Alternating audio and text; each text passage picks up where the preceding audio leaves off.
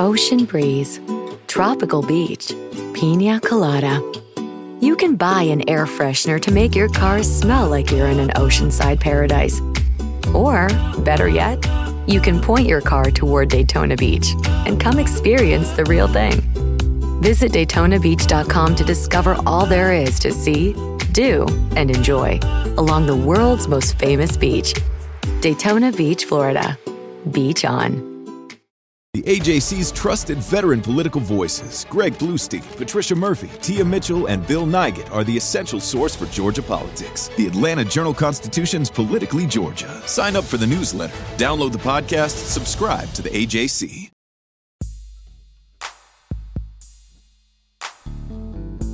You're listening to the 7th season of Breakdown, an exclusive podcast of the Atlanta Journal-Constitution produced with our partners at WSB Radio. This season, Judgment Call.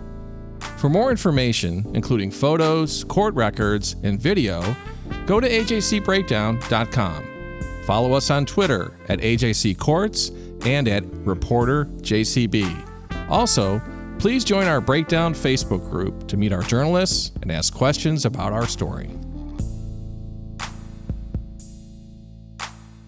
Previously on Breakdown.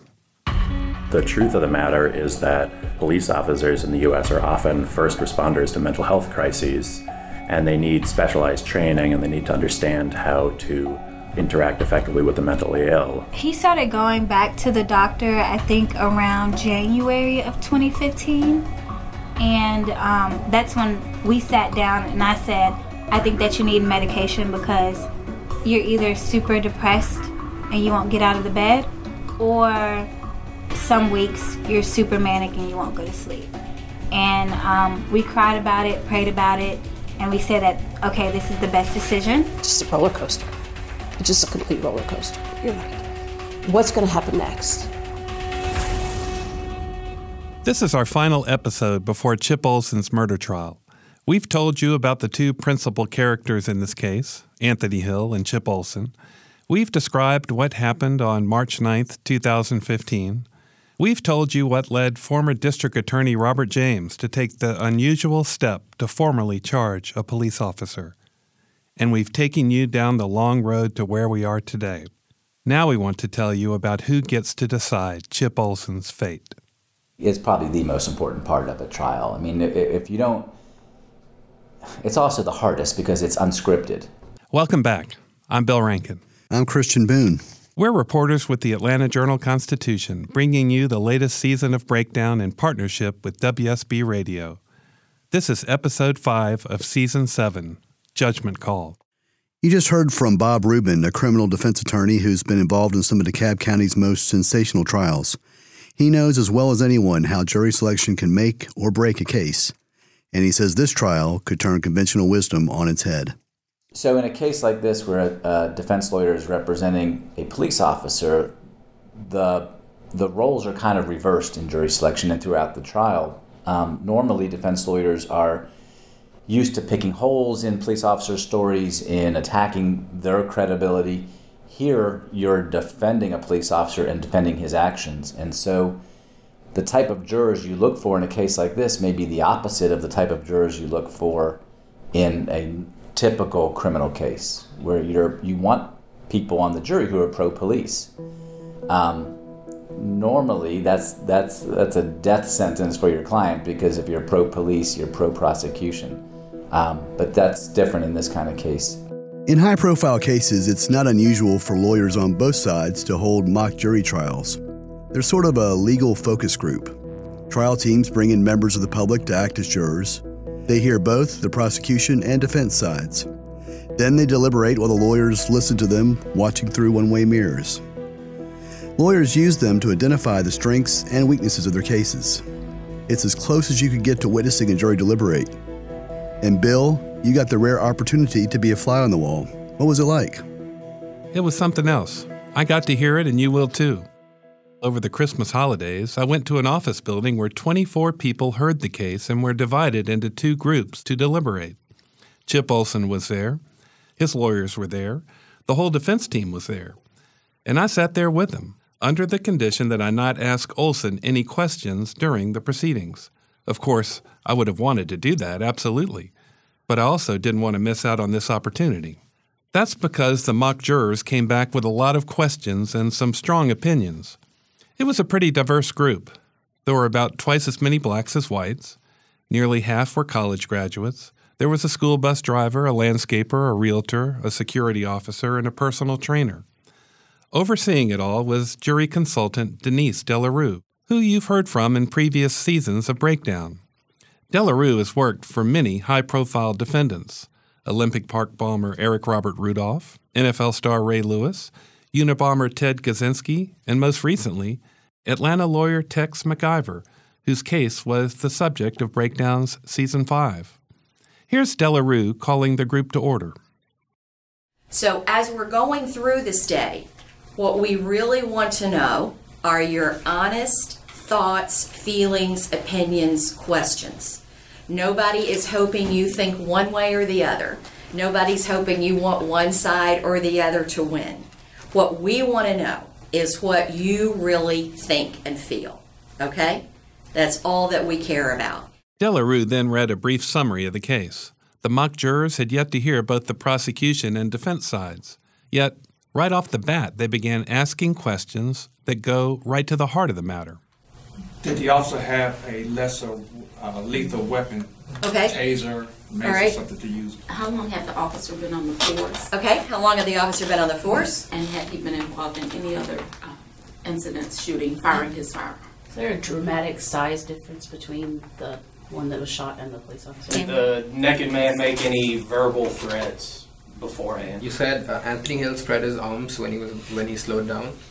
Like, was his fist closed? Like, was he concealed? Like, was there a way for him to conceal something? What race was the officer and the person who got shot? Okay, what race was the officer and the person who got shot? I'm going to go ahead and answer that because I realize it didn't contain.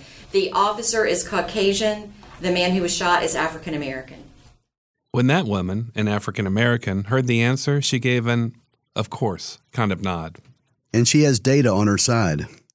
Dr. Philip Stinson from Bowling Green says of the 76 officers tried for murder or manslaughter since 2005, nearly two-thirds of the victims were African American. The majority of the officers were white. Okay, back to the mock jury.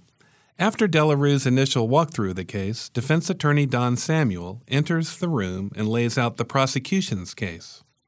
On the afternoon of March 9th, residents of the Heights at Chamblee Apartments called the police for help with one of their residents. Anthony Hill was acting strangely, and they were concerned about him. Frankly, they thought he was on drugs. Although he was acting strangely, at no time was he threatening anyone. He wasn't being violent. He wasn't destroying property. They thought he needed help, and so they called the police. Samuel played the 911 calls and showed jurors a map of the apartment complex. He then makes arguments you've heard before and will no doubt hear again. You will hear from the defense, after I'm done, about something called excited delirium, medical term. There's no evidence of that. Only guesswork, only speculation. He was completely naked. This is not a case where the officer can say he thought the subject was reaching for a gun or a knife or something else. Anthony Hill had nowhere to hide anything. I know this can't be easy for Samuel. He's a defense attorney through and through. But he closes with this, with a flourish against his own client. Chip Olson shot Anthony Hill without justification. The defense says if someone runs at an officer and doesn't stop running, that officer can shoot to kill him and in fact kill him. But that is not the law. What if Mr. Hill was deaf? What if he's running to the officer for help? Shooting and killing an unarmed, naked man who has hurt no one, who was not hurting anyone, and would not hurt anyone, is not self-defense. It is murder. Samuel left the room as a prosecutor. He returned in the more familiar role of a defense attorney. As Chip Olson arrived at the apartment complex, he had no information at that time that Mr. Hill was a veteran, or that he was suffering from PTSD, or that he had any mental illness whatsoever, bipolar or otherwise. It was just as reasonable, based on the information that he had, for him to believe that there was an intruder at the apartment complex, that he was on drugs, and that he was dangerous. Chip Olson had no intention when he arrived at the apartment complex to injure the person or to assault him. He didn't know him, had no prior encounter with him. But again, the important point is that Chip Olson reacted. If you have any doubt about Chip Olson's intent, or if you have any doubt that he acted in self-defense, your duty is to resolve that doubt in his favor and return a verdict of not guilty. Samuel spent a lot more time presenting the defense's case than the prosecution's. No surprise there, right? Curiously, one thing he didn't tell the mock jury was about Officer Lynn Anderson's highly damaging testimony. That's Olson's false claim that Anthony Hill had pounded him before he pulled the trigger. Even leaving that out, the jurors seemed to be on the prosecution's side. This little 3-second sprint, he must be the bionic or the newest Avenger or somebody. That was a nice distance between that end of that parking lot and where that break is. So some things just aren't really clear about whether that phaser would have worked. Because if he slowed down, arms to the side, he could have phased him or tased him or whatever he does. At what point did he actually draw the weapon? Was it before he got out of the car or after he got out? It is best described as all of one movement. He does it as he's getting out. He is literally unbuckling the seatbelt, opening the door, grabbing his gun. So he made the decision before he even got out of the car. I was saying he was charging the car, not the officer himself. Right, so he's charging the car. Like, if I was in a car and somebody was running toward me, I'd just lock my doors. I wouldn't even get out. So he is the right of every person, you said, is, self-defense. But with the training officers get, and, they are here to serve, and they're part of, why we pay taxes and all that. I guess, and, maybe I'm just wrong, I would think that it would be, natural to hold, a police officer to a higher standard when it comes to something like this. Is that not the case? It is not. After that, the group was split into 2 mock juries, each with 12 people. They were sent into separate rooms. It was pretty cool watching them deliberate through one-way mirrors. The attorneys were also watching, not to mention Olson. He was extremely engaged throughout the whole exercise. When the jurors made certain points, he'd run over to a member of his defense team and argue his case. Most of the jurors seemed to think Olson was guilty of something, but there was no consensus about what that was. One thing's for sure, this case stirs passionate debate. Here's an exchange in one of the rooms. Was he in fear enough of what this nude man with no weapon was going to do to him? Was he in fear enough to take his life? Was he in fear enough that he was going to jump on him, push him down, or was he felt like this man was going to kill him? Was it enough for him to take his life at that moment without knowing that for sure? That's the question. What kind of nude? If he had a gun, if he was coming at him with a gun, he absolutely was justified. If he had a knife, absolutely, he knew he could harm him enough to kill him, to give him severe bodily harm. Here's another exchange. And here's the thing: in that situation, that split second, he has to make the quick decision of what he thinks is the most useful thing. That's exactly what I'm saying. That's where he went wrong. That's exactly what I'm saying. He might not have made the, if you run the situation 100 times, maybe there's better ways to do it. But he made the situation or the decision he had to make. Do you agree that pulling the gun, just that decision was wrong? Or was that? I don't necessarily disagree with that, no. Okay, so you say that was the right decision? I'm not saying it was the right or wrong decision. I'm saying it's not any legal decision. Okay, so I just want to know your opinion. You got to remember, the prosecution has to prove that he did not act in self-defense. I'm not going. I'm just asking. What do you think? It's a very basic question. What do you think? Was it the right decision, or what? I don't think there was anything wrong with his decision. In the other room, the discussions also became quite animated. Here's one juror explaining why he thought it was self-defense. Bear with us. The audio system in this room isn't as good as the other one. They said if you have any doubt at all, that's one reason why I said not guilty. And the fact that he backed up, he said no, stop. So you don't feel like he violated his oath? You still think he's not guilty for everything? Yeah. So why don't you think he violated his oath? What about the excessive force? Well, he didn't. I mean, split second, you get the gun out. I mean, But why did he get the gun out? So what about the oath, though? Was he shooting from behind? Yeah. A little while later, another juror appears to give Olson some latitude. He showed up, the officer showed up, he didn't have all the information we have. Right. He shows up, and this naked man starts running at him. And, he's got a B-22 or whatever that is, demented, and then this naked man starts running at him. Most anybody, I would think, would say, is this a threatening situation or a not threatening situation? Now, we're not talking about how threatening, but it is, first, is it one or two? Is it threatening or not threatening? But then they say I think you would say that's threatening. So then, how do you control the situation?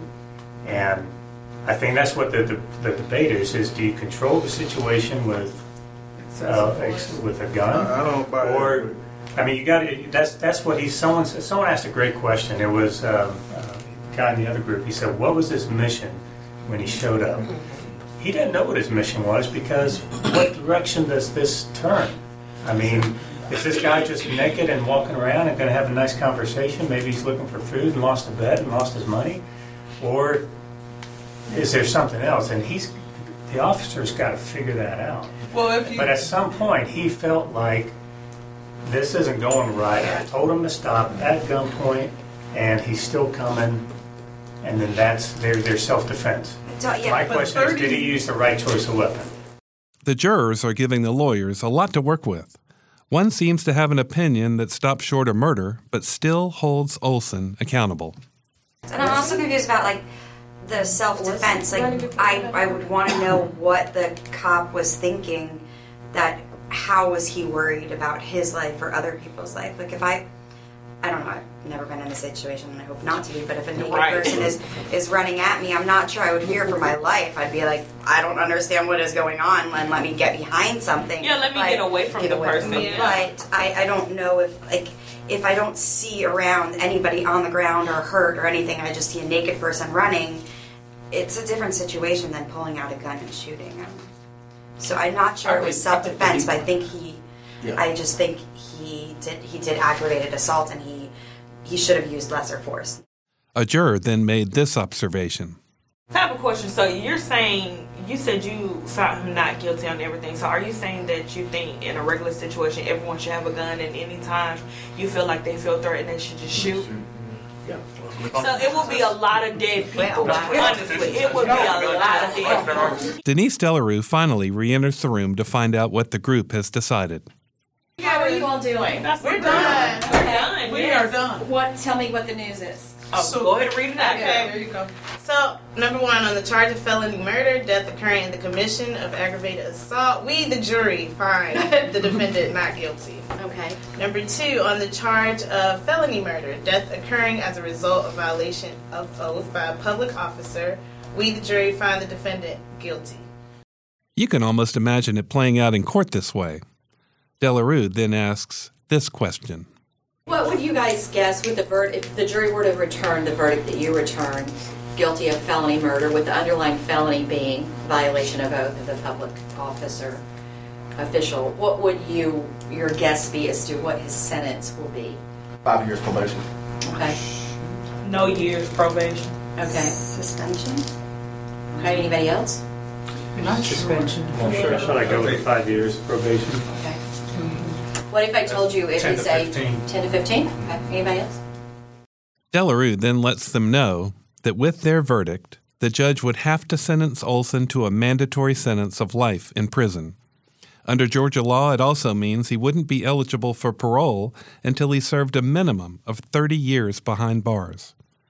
Olson is 57 years old. Delarue then lets everyone go. Happy holiday greetings are exchanged. They pick up a check, payment for the day's work, and head out. As one juror leaves, he says what has probably crossed everyone's mind. Just thank God I'm not on the jury. Yeah, I know it, man. This is Breakdown. Ocean breeze, tropical beach. An air freshener can make your car smell like paradise. A drive to Daytona Beach will actually get you there. Beach on. Plan your trip today at DaytonaBeach.com. The feedback from the mock jury left the defense feeling deflated. And it could have been worse. Remember, the mock jurors had not been told about Officer Anderson's testimony. More recently, however, the defense convened 2 more mock juries. This time, they didn't ask me to come. But Olson's lawyer, Don Samuel, told me that things went better for his client. In fact, he said, one jury completely acquitted Olson of the murder charges. We'd like to tell you about the prosecution's preparations, but they're not talking before trial.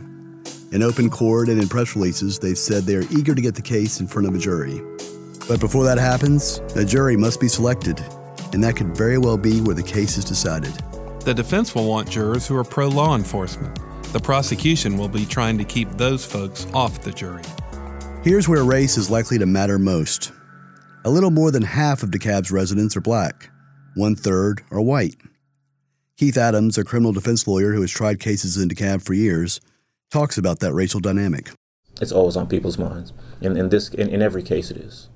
I don't think I'm being overly cynical in saying that it is an overarching issue in a lot of different cases. What about this one? Absolutely, much more so in this one. You've got a white police officer, you've got a black victim, and in the climate that we have going on right now in the country, in regards to law enforcement officers and the deaths, shootings of black citizens, that's going to be an issue. That's going to be an issue for Olson. But in this case, some traditional allegiances might not be as clear-cut, Adams said. The defense is going to want folks who would sympathize with Olson. No one's going to say this. They're going to want some white folks on that jury, all right? They're going to want some people who tend to be more law enforcement oriented on that jury. Now, that's a little tricky because the same folks who are law enforcement oriented are going to be folks who are like military folks, and the deceased in this case was a military veteran, right? So that's going to be a little bit tricky. That makes a lot of sense. And you'll remember during the mock jury exercise, there were a few African Americans who were clearly sympathetic to Olson's defense. It'll be interesting to see how this plays out when a real jury is selected. I've sat through a lot of trials, but I don't often have the luxury of watching jury selection. The times I have, it's been fascinating. You never know what people are going to say. I watched jury selection in a death penalty trial earlier this year. One guy, a former U.S. Navy nuclear engineer, said he'd found out a DNA test confirmed he had a daughter he didn't know about. Not only was she 11 years old at the time, he said he worked very hard for years to pay off all the child support he owed. It was my duty, he said. Hey, Bill, talk about that corruption trial you covered a few years ago. Yeah, an African-American man was the defendant. During jury selection, his defense lawyer got 5 or 6 prospective jurors to admit, in open court, that they still used the N-word. I couldn't believe it. For trial attorneys, it's not so much picking the jurors you want, it's making sure you identify and then eliminate the people you don't want. If the lawyers know what they're doing, neither side is going to be totally satisfied. Here's Bob Rubin again. And in this case, I'm sure in DeKalb County, you'll get a real mix of all types, by race, by gender, by profession, by level of education. Former DA Robert James knows firsthand what it's like to present a case to jurors in DeKalb County and how race almost always comes into play. Any trial lawyer that's tried a case in a county like DeKalb or Clayton or even Atlanta, when you voir dire those jurors and you ask them who in here has had a bad experience with law enforcement officers, about 90% of your jury, their hands go up. James says there's one telling question lawyers often ask prospective jurors. Would you take the word of a police officer over an ordinary citizen? You get that question a lot. First trial in DeKalb, no lie. There was a lawyer that asked that same question in my first jury trial in DeKalb, and the entire jury pool laughed. They laughed at the notion that they would take the word of a police officer over that of an ordinary citizen.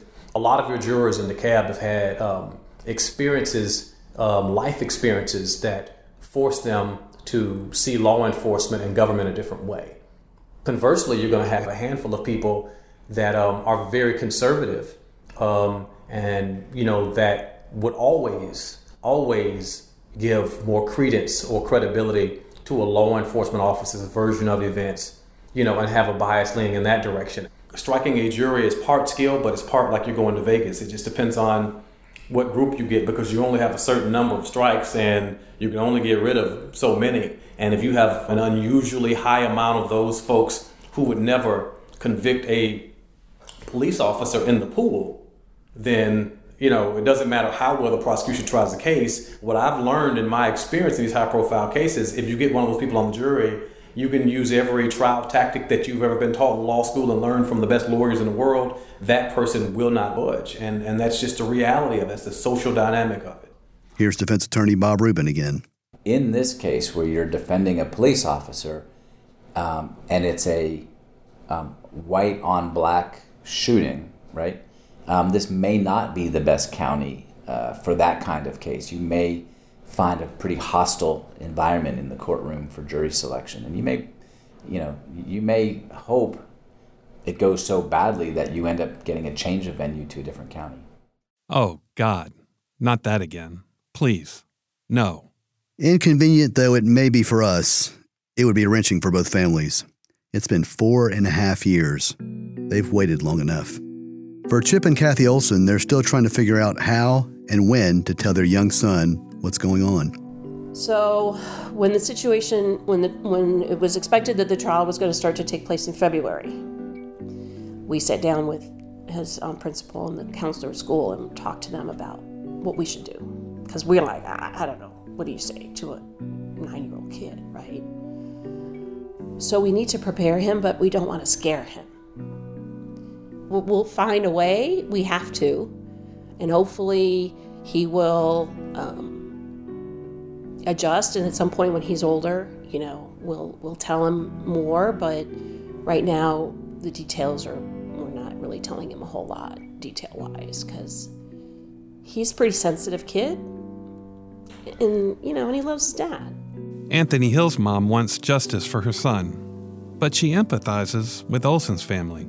I feel sorry for his wife and his child. Yeah. They have to go through this because as a mother, they didn't do that. So I have compassion for them, because they're going to lose somebody or afraid to lose somebody. I've already lost somebody, and that's a child who might not have their dad, Hill's loved ones know that getting jurors to return a guilty verdict won't be easy.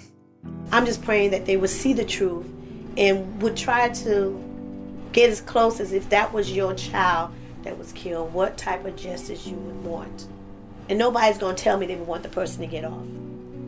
And I also tell myself that I want him to be found guilty because that's what he did. I'm not so much interested in how much time he gets because that's irrelevant to me. Just to be found guilty. And I think from that we can move on to set up different programs to help officers deal with this and also to send a message out to those that are doing wrong. Now you're going to be held accountable. For Kathy Olson, the stakes couldn't be higher. I hope that people realize the severity and the seriousness of the situation, that his life is in their hands. And I don't know how else to say it. His life, our family, and police officers in general. So the stage is set. It should be one interesting trial. Next, on Breakdown. A jury is seated and the prosecution and defense get to make their case. Unarmed, unclothed, and unable to harm.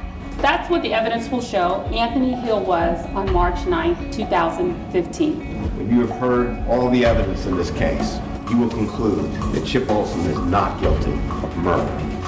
I'm Bill Rankin. I'm Christian Boone. Thanks for joining us again on Breakdown.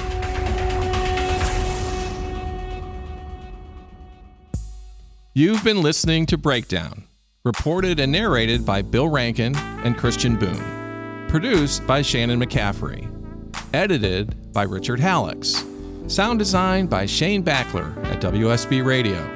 Original music composed and recorded by Bo Emerson and Anthony Hill. Special thanks to Kevin Riley, Monica Richardson, Sean McIntosh, Brad Schrade, Pete Corson, Pete Spriggs, Chris Camp, Veronica Waters, and all the great people at the AJC. Please rate and review us on iTunes or your favorite download app. We also invite you to listen to the previous 6 seasons of Breakdown. And of course, thanks so very much for listening.